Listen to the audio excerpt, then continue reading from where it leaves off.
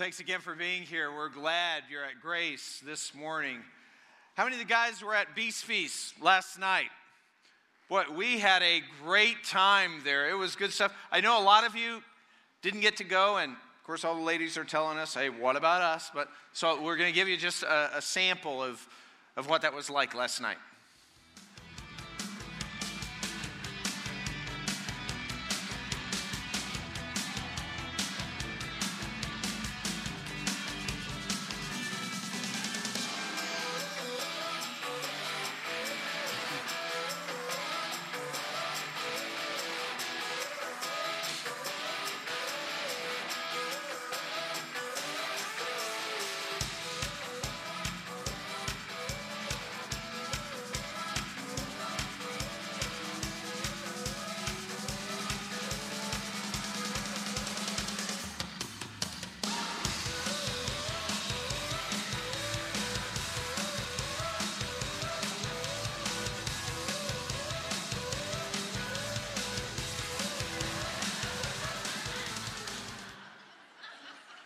Doesn't that look like fun?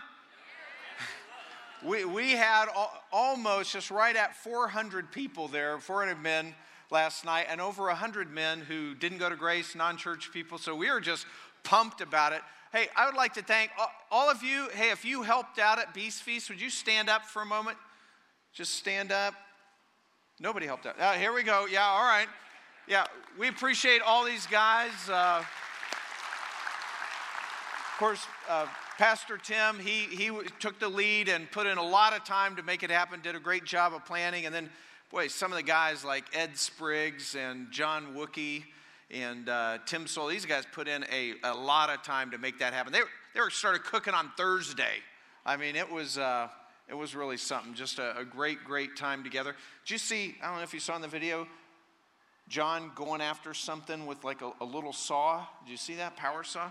That was an armadillo tail that he was working on. I don't know if you saw that, but anyway, cool stuff. We'll plan on doing that again maybe in about a year or so, but it was just a great time together doing all that. We're in a series called Genius, Encountering Jesus, and we noticed that when people encountered Jesus, they were always surprised. He always said something that, just they had never heard before.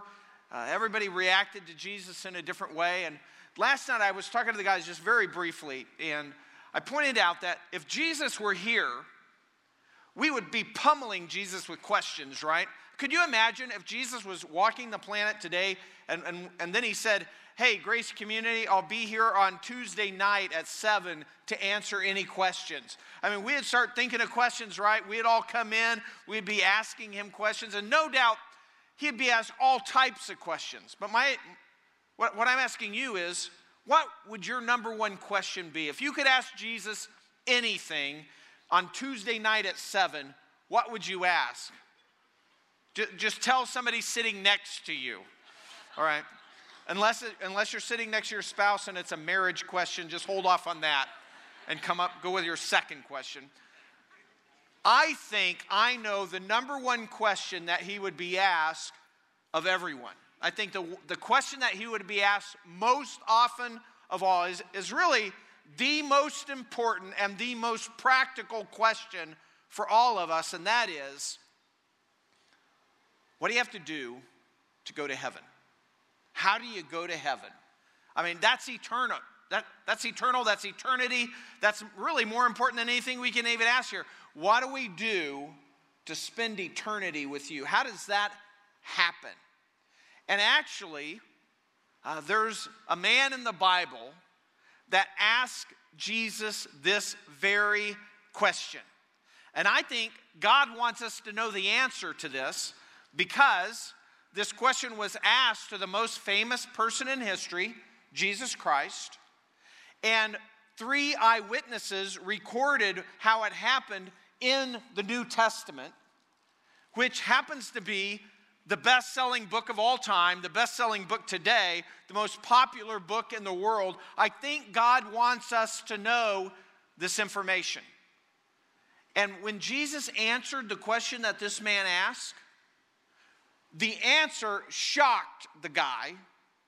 And it totally shocked the disciples who were standing around. Everybody's like, whoa. The answer surprised everybody. And then after he answered, the man who asked the question left Jesus totally bummed out. That's the story we're going to look at today. It's in Mark chapter 10, and I invite you to turn there. And basically, here's what I want us to notice in this story. The guy asked the best question he could ask. Jesus gives him an answer that's total genius, but the guy leaves bummed, and he leaves bummed because of three reasons, and it's those three reasons I want to look at. First of all, he's bummed because Jesus destroys his religious thinking, his religious views. Jesus destroys the man's religious views. Think about it. We all think we kind of know some of these answers. This guy kind of thought he knew maybe what Jesus would say, or at least kind of maybe which direction he would go. And by the way, this is a very moral guy, a very upright guy, a guy that was really well thought of in the community, a guy that was financially secure. He had a lot of things going for him. He was young. He had a lot of stuff going. He was kind of on top of the world guy, but he knows he's missing something. So he asks Jesus this most important question, and then he's bummed when he leaves. And the number one reason is because Jesus destroys his religious views. And we see that in Mark chapter 10, beginning in verse 17. As he was setting out on a journey, a man ran up to him and knelt before him and asked him, "Good teacher, what shall I do to inherit eternal life?" And Jesus said to him, "Why do you call me good? No one is good except God alone. You know the commandments. Do not murder, do not commit adultery, do not steal, do not bear false witness, do not defraud, honor your father and mother." And he said to him, "Teacher, I've kept all these things from my youth up." So first thing I want us to notice here is Jesus destroys, in this conversation, will destroy this man's religious views. He will come up to this guy, and he's going to answer this man in a way that sort of totally changes how this guy views things. And he does it in a couple of different ways. First of all, his answer challenges this man's definition of goodness. He approaches Jesus. He has a very respectful address for Jesus, "Good teacher." Kind of unusual. A very respectful address. And then Jesus uses that, although it was real nice, Jesus uses that to point out to the guy that his standard of goodness, the way he views goodness, is defective. And he says, what do you call me good? And that would be the same as true today. We talk about people all the time today, and we might say something like, "Hey, he was a good man." Especially hear this stuff at funerals. He was a good man. And we know what we mean by that. We mean he was a great guy. We don't mean he was perfect or he didn't have any flaws. We just mean, hey, all around kind of a great guy. But this is what Jesus is kind of getting at. He's saying, hey, think about goodness. No doubt, this guy, he's sincere as he addresses Jesus as good. And this guy's coming across everybody. He has he's very respected in the community. Everybody would point to this man who's asking Jesus a question as a good guy. But Jesus points out only God is good. And ironically, Jesus is God in the flesh. The man doesn't know that. He hasn't grasped that yet. But Jesus basically saying, well, no one's good for God. Ironically, the only good man is who is answering this question. And basically, as Jesus attacks this definition of goodness, Jesus is telling him, no one is worthy. No one's good except for God. We've all got flaws, he's saying.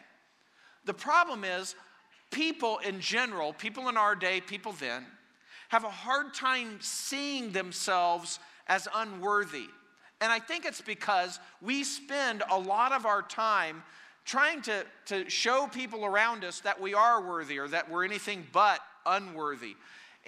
But what Jesus is telling us, there's some stuff kind of packed in here by implication. And that is, if nobody's worthy, then that means we all deserve to be punished for sin, that we've all done things wrong. And if there's true justice in the universe, that we'll have to pay a price for that. And people don't want to see it that way. And then actually there's another step, and that is people don't want to view themselves as unworthy to where they ought to be punished, especially unworthy where they should be punished for an eternity. So you have this whole concept that Jesus is confronting this man with, and he's trying to get him to think. And the deal is, we all downplay our own sinfulness. We downplay the seriousness of the things that we do wrong. And we can see that how we talk every day. When we talk about our own sin, a lot of times we use words like, well, I made some mistakes, it was a lapse in judgment, I've had some indiscretions. We acknowledge we're not perfect, but we're basically maintaining that at the core, we're pretty good people. We're decent. And because of that, we a lot of times have this feeling that we deserve for good things to happen to us. How many times have you heard somebody say, when something bad happened to them, I didn't deserve this? Have you ever heard people say that? I hear people say that a lot. Wow, some tragedies happen, and some people say, wow, I didn't deserve this. But really, we do deserve it. We really don't deserve anything good because we violated God's command. Anything good that's in our lives, that's all grace. It's all a gift. It's all from God. Anything good is. And so people kind of have a struggle with that, and Jesus is coming right to this, and he's forcing the man to rethink his idea of goodness. And then Jesus, the next thing he does, he introduces the topic of goodness, says you got a defective view, and then he brings the man, he reminds him of God's standard of goodness, which is the law. And then he pulls out some commandments from the second half of the 10 Commandments. He says, you know the commandments, and he starts saying them. You know, thou shalt not murder, thou shalt not commit adultery. He kind of goes down them. And he's reminding the man, here is the standard of goodness. And then very interestingly, the man responds, got that. I've done that. And we're all thinking, wow, this guy, I'm surprised he did that. God points him to his standard, and the guy's saying, I got it, because I think we kind of get, boy, Jesus had a lot to say about these commandments that sometimes we miss. Maybe this guy didn't hear it. But Jesus had already taught on the commands, and he basically, in teaching on the commands, said, we kind of see commandments, God's standard, and we see it as kind of an external standard of what we do. But Jesus is teaching in the Sermon on the Mount. Jesus, early in his ministry, the most famous sermon that he gave, he taught us that really the whole 10 Commandments are about our heart. It's internal. And so that's why if you remember back in Matthew chapter 5, in his Sermon on the Mount, Jesus said, for example, he said in Matthew 5:21, you have heard that the ancients were told, these are the commandments that were already old, had been over 1,000 years. You shall not commit murder, and whoever commits murder shall be liable to the court. You've already heard that. Everybody hearing Jesus, yeah, they know that. But Jesus continues, but I say to you that everyone who is angry with his brother shall be guilty before the court, and whoever says to his brother, you good for nothing, shall be guilty before the Supreme Court, and whoever says, you fool, shall be guilty enough to go into the fiery hell. So all of a sudden Jesus said, you've heard that you're not supposed to murder, but I'm telling you, if you even hate somebody in your heart, if you just don't like them, if you call them names, That is breaking the command, and that's breaking the command so bad that you deserve eternal separation from God. Blew people away. He's saying it's not just external, internal. And then Jesus continues. You have heard it was said, you shall not commit adultery. But I say to you that everyone who looks at a woman with lust for her has already committed adultery with her in his heart. Again, Jesus is saying we've misunderstood the commands. We view them as things we can keep externally, but God and Jesus is reminding us to keep God's standard. It's really more than just the external. We have to deal with the heart. Because if we're lusting, that's just a sin of the heart that leads to the external sin of adultery. And he confronts us with that. What's interesting is when the guy says, hey, I've done that. When the guy says, I've took it, good news. I've kept those commands. From since I was little, I've kept those commands. We would expect that maybe Jesus would revert back to the Sermon on the Mount and sort of teach him about the finer points of the law and how that really we have to keep it internally as well as externally. But Jesus doesn't do that. For this guy, Jesus just cuts right to the chase. He gets right to the heart of the matter, and he tells the guy, without even explaining the law, he just takes the guy's answer. Hey, I've done that. Okay, what about this? And that brings us to the second reason this guy walked away from Jesus bummed out. First, remember, was Jesus destroyed his religious view. Then, when he turned and pointed what exactly was wrong in his life, second thing, Jesus got personal. Jesus got personal. Jesus could have gone academic on him. Well, you don't really understand the law. The law is, you got to keep it internally as well as... Jesus doesn't do that. He gets personal. He cuts right to the chase and he says, okay, you think you've kept the law? Then here's the deal. Sell everything you have, give it to the poor, come and follow me. That's what happens next in verse 21. Mark 10, verse 21. Looking at him, Jesus felt a love for him and said to him, one thing you lack. Go and sell all your possessions, all you possess, and give to the poor, and you will have treasure in heaven. And come follow me. So, rather than get into the academic, Jesus goes personal on him, probably offended the guy. Think how many times, a lot of times we'll talk to people about God, and then they'll want to go academic, which is fine. People have questions, and it's a rational faith, and we're okay with that. We'll deal with science and origins and just all those things, the problem of evil. We love answering those questions. That's a great conversation to have. But sometimes you'll talk to somebody like for a year answering these questions, and they'll just search for one more academic question. At some point, it has to get personal. Does that make sense? Academic, that's fine. We love that.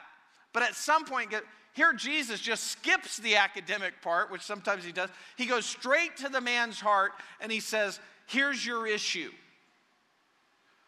You think you've kept the commands, and I've mentioned some on the back half, but God's not first in your life, the very first commandment.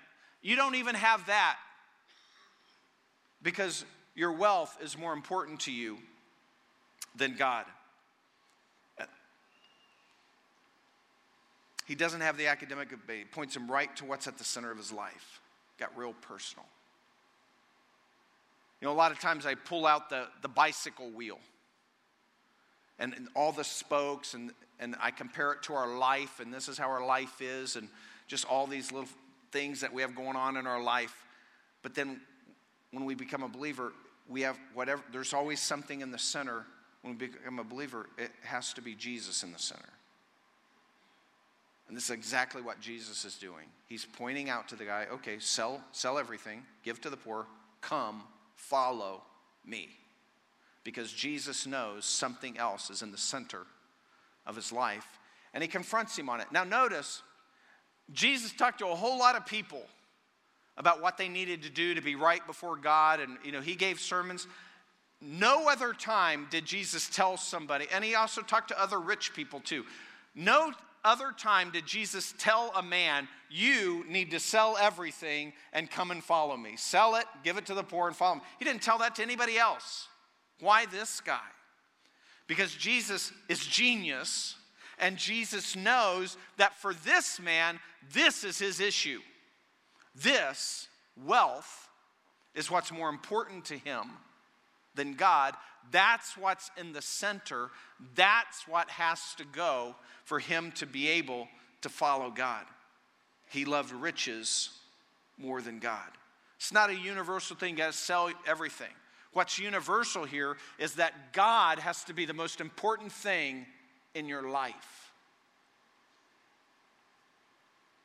And that brings us to third reason. First, Jesus crushes his religious views. Second, Jesus gets personal and just strikes him right at the heart. And then Jesus calls him to a point of decision regarding repentance. And no, I say repentance, I'm going to define that. But basically, Jesus calls him to a point of decision.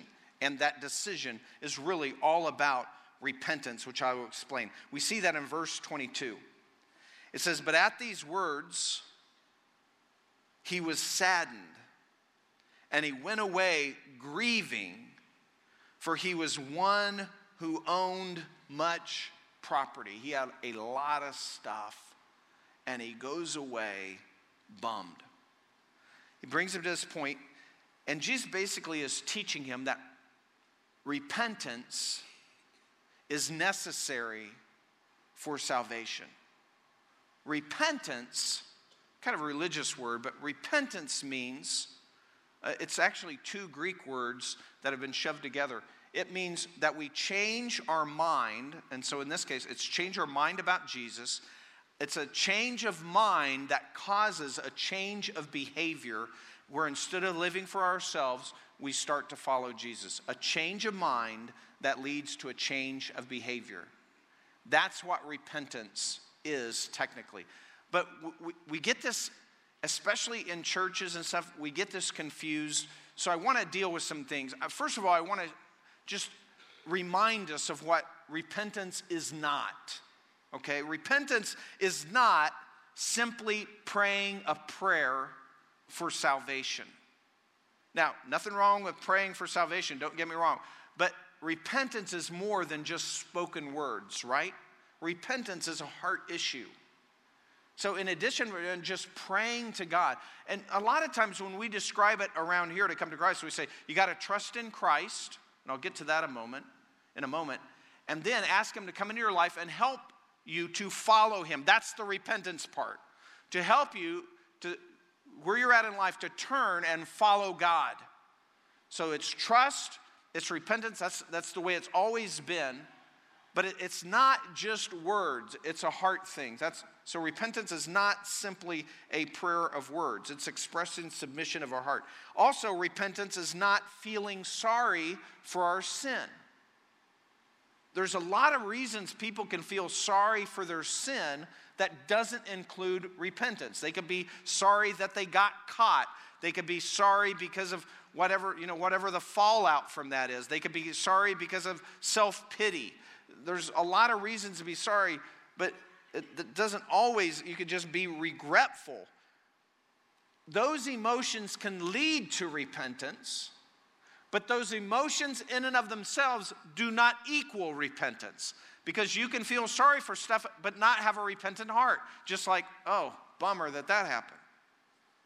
Also, repentance is not confessing our sin. Now, confessing our sin is necessary in a general way. We have to admit that we're sinners. Confessing is just admitting. Confessing our sin is just admitting that we're sinners, that we've all done things that God does not want us to do, that we've all broken the 10 Commandments, for example.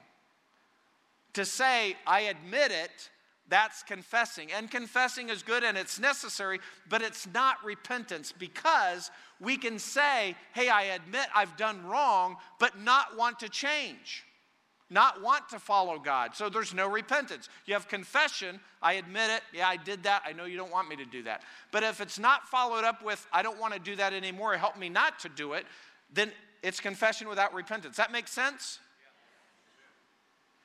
Also, repentance is not getting religious.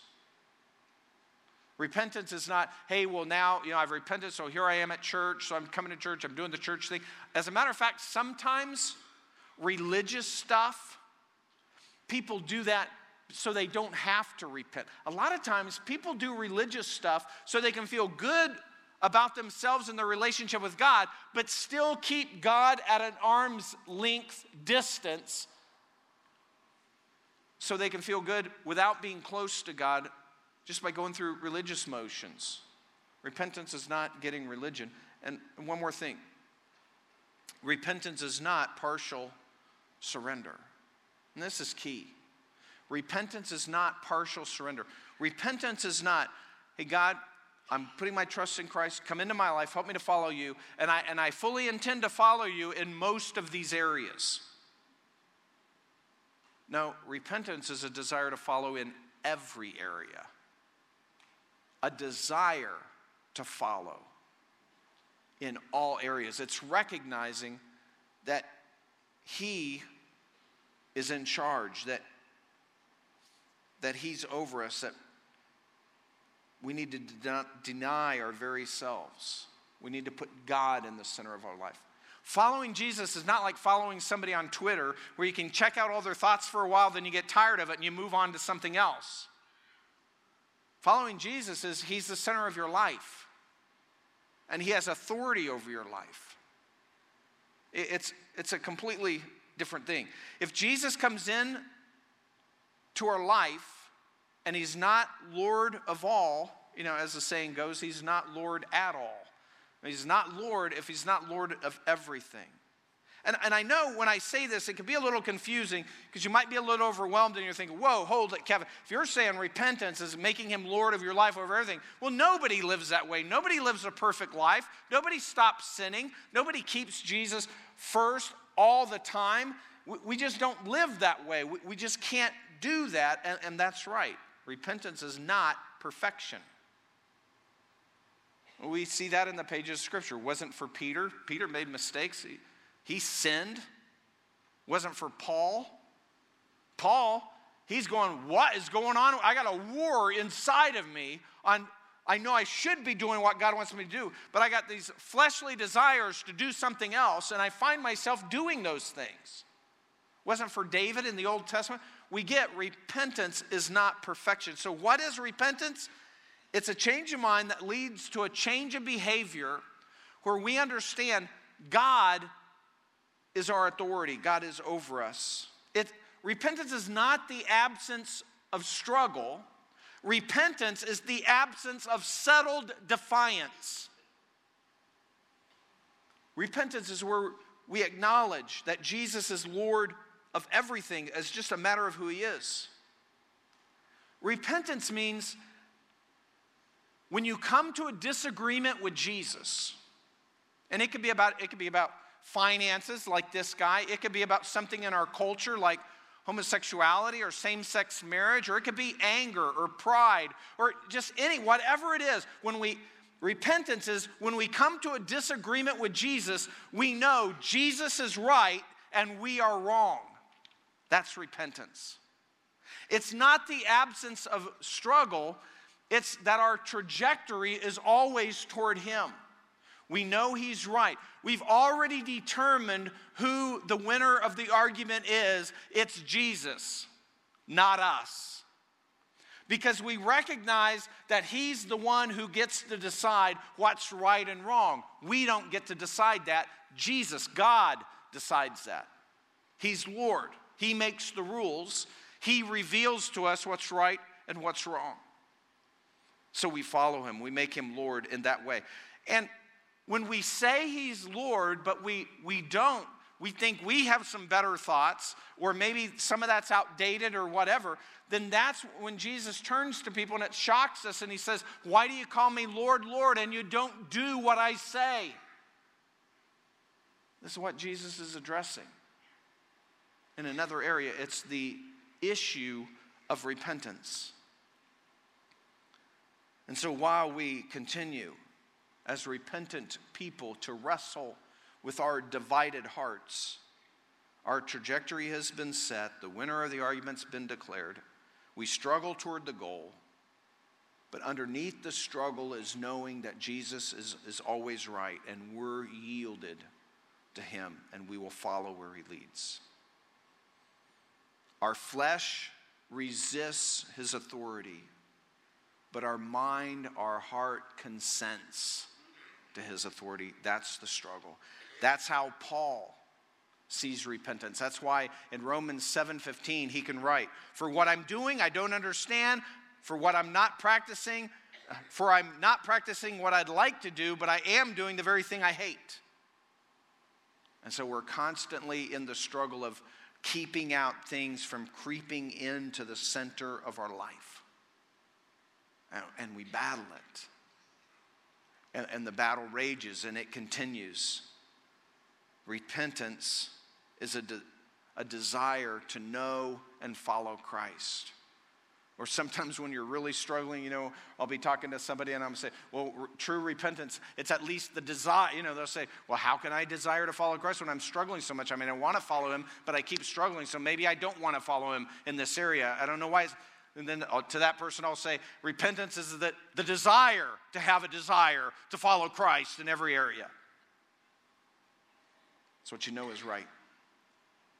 Now, what's interesting is at the end of this story, after the guy leaves, Jesus makes a comment how hard it is for the rich to enter the kingdom. Stuns his disciples again. Here's where they start asking follow-up questions. Well, who? Because they viewed, well, if a guy, and like we do sometimes, if a guy's just knocking it out of the park, if he's wealthy, if he's made it big time, that seems like for a lot of people that's an indication of God's favor. And then he throws out that saying, it's harder for a camel to go through an eye of a needle than it is for a rich man to enter the kingdom of God, which should scare all of us because by the world's standards, we're all rich. If you drove a vehicle here and you have a house to stay in, you're in the top 5 wealthiest people in the world, top 5%. How hard it is, harder for a rich man to go to heaven than a camel to go through. And then we've had theologians come along and say, oh, well, when he said camel, there's actually a word for rope that is a lot like the word camel, and we think it's rope through an eye of a needle. Or then somebody, when he said eye of the needle, there's actually, we think that might have been a gate that people could walk through, but it wasn't really for riders, and so a camel could kneel down and kind of get through it. It was difficult. There's no evidence of that gate. And the word for rope and camel aren't that much similar, That the whole point of what Jesus is saying is it's impossible. He says later, it's impossible. But what's impossible with men is possible with God. So here's what he's telling all of us. He's saying, rich or poor, whoever you are, none of us are worthy. None of us deserve anything from God. Everything he gives us is grace. And it's impossible for us to earn God's favor. But God has done the impossible for us by allowing his one and only Son, Jesus Christ, who answered this man's question and later voluntarily allowed himself to be tortured to death in payment for our sins. He made a way. With God, all things are possible. And it's no longer impossible for sinful man to be reconciled to a holy and righteous God. And so how does that happen in our life? It happens through repentance. The way we normally say it is it happens when we understand, that's confession. We admit we're sinners, that's part. We understand we have our faith in Jesus. That means we believe he's who he said he was, Son of God. And we trust that what he did, dying on the cross, was enough to pay for our sins, and it is. We place our trust in Christ and Christ alone. And we invite God to come into our life and help us to live his way. That's the repentance part. That's where we come to God with this submission of, God, you know better than I do. Help me to follow you in every area of my life. And the struggle begins. Because even though we've consented mentally, and even though our heart is there, our flesh is weak.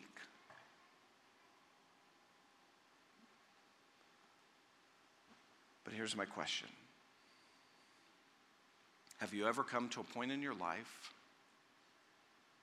where you placed your trust in Jesus and put him first in your life?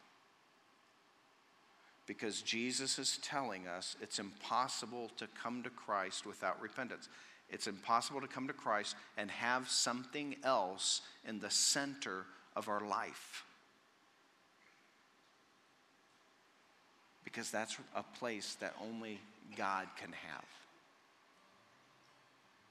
And so the question is, have you ever made that decision? Because if your repentance was just partial, hey, I believe who Jesus is, he died for my cross, I'm good for that, he died for my sins, and God, I want you to help me live and follow you in most areas. Jesus would say that's not enough. And if we weren't willing to give that up, we would walk away just like this guy did. Not liking it, that he crushed our religious views. He got personal, and then he pushed us to a decision on repentance, and we walk away.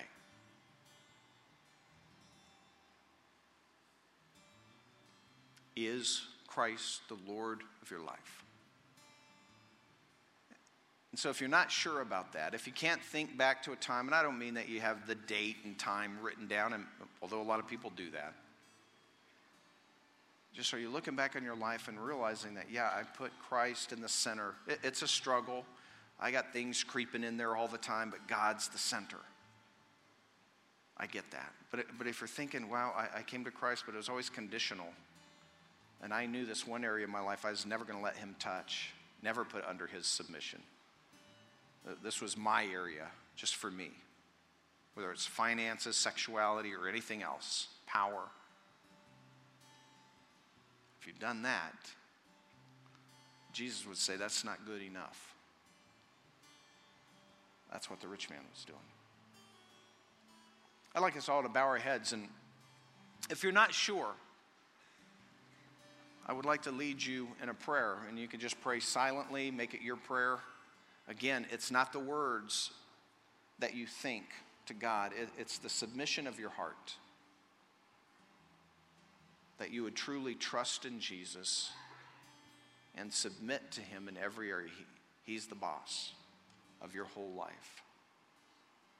And maybe you'd express that like this. Father in heaven, I totally understand that I've violated your commands internally, if not externally. And I've violated a bunch externally too. And because of that, Father, I understand that I deserve punishment in a just universe from a just and holy God. And that punishment is worse than I even want to think about. Separation from you forever is what I deserve. But you love me. And you made what's impossible for me possible through you. And so right now, God, I not only admit my sin, but I'm placing my trust in Jesus and Jesus alone for my salvation. I have nothing else to offer. It's just what Jesus did. I have no good works. It's just what Jesus did. And God, I'm asking you to come into my life and help me to follow you in every area of my life. I want to follow you in repentance. God, thanks for loving me at such great cost, the death of your Son. Thank you. In Christ's name, amen. While our heads are still bowed, I'd just like to ask, don't want to embarrass anybody.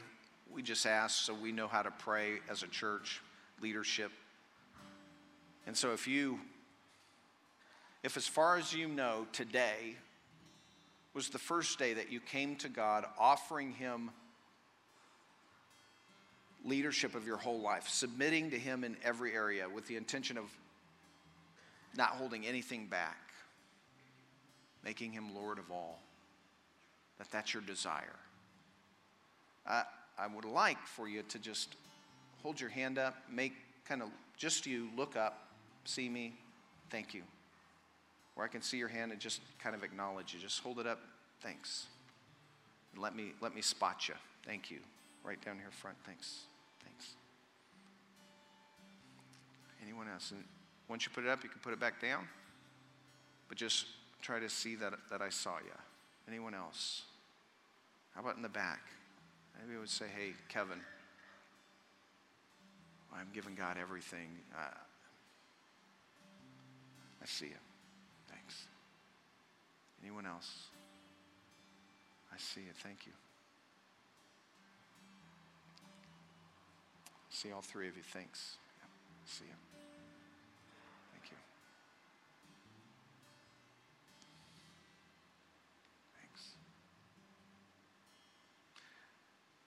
Thank you very much. Anyone else? See ya. Thanks.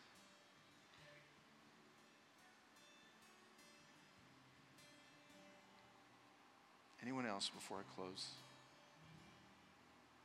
Just so we can pray for you. It's the most important decision. I appreciate you. Let's pray together. Father, we thank you for all these tender hearts. Lord, and we know when somebody responds to you, that's your Spirit working in their life. And Father, we're all unworthy, but yet you love us. We deserve nothing, yet you drench us with your love and your grace. Father, we pray especially for these who indicated, Lord, that they've turned to you today, making you Lord of their life. And God, help all of us who have made that decision to be serious about keeping you in the center of our lives, about living out our lives in trust and obedience, Lord, wanting to follow you. Not perfection, but just always having the desire to follow you in every single area, not keeping anything in our lives more important than you.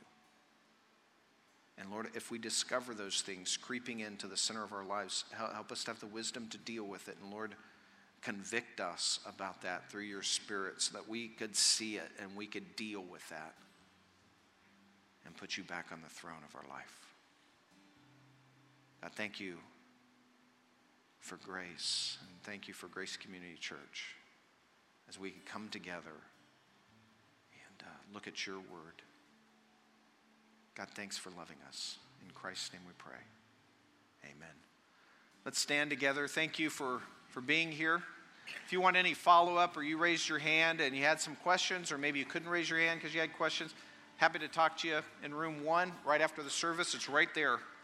And otherwise, see you next week as we continue our series, Genius. Have a great day.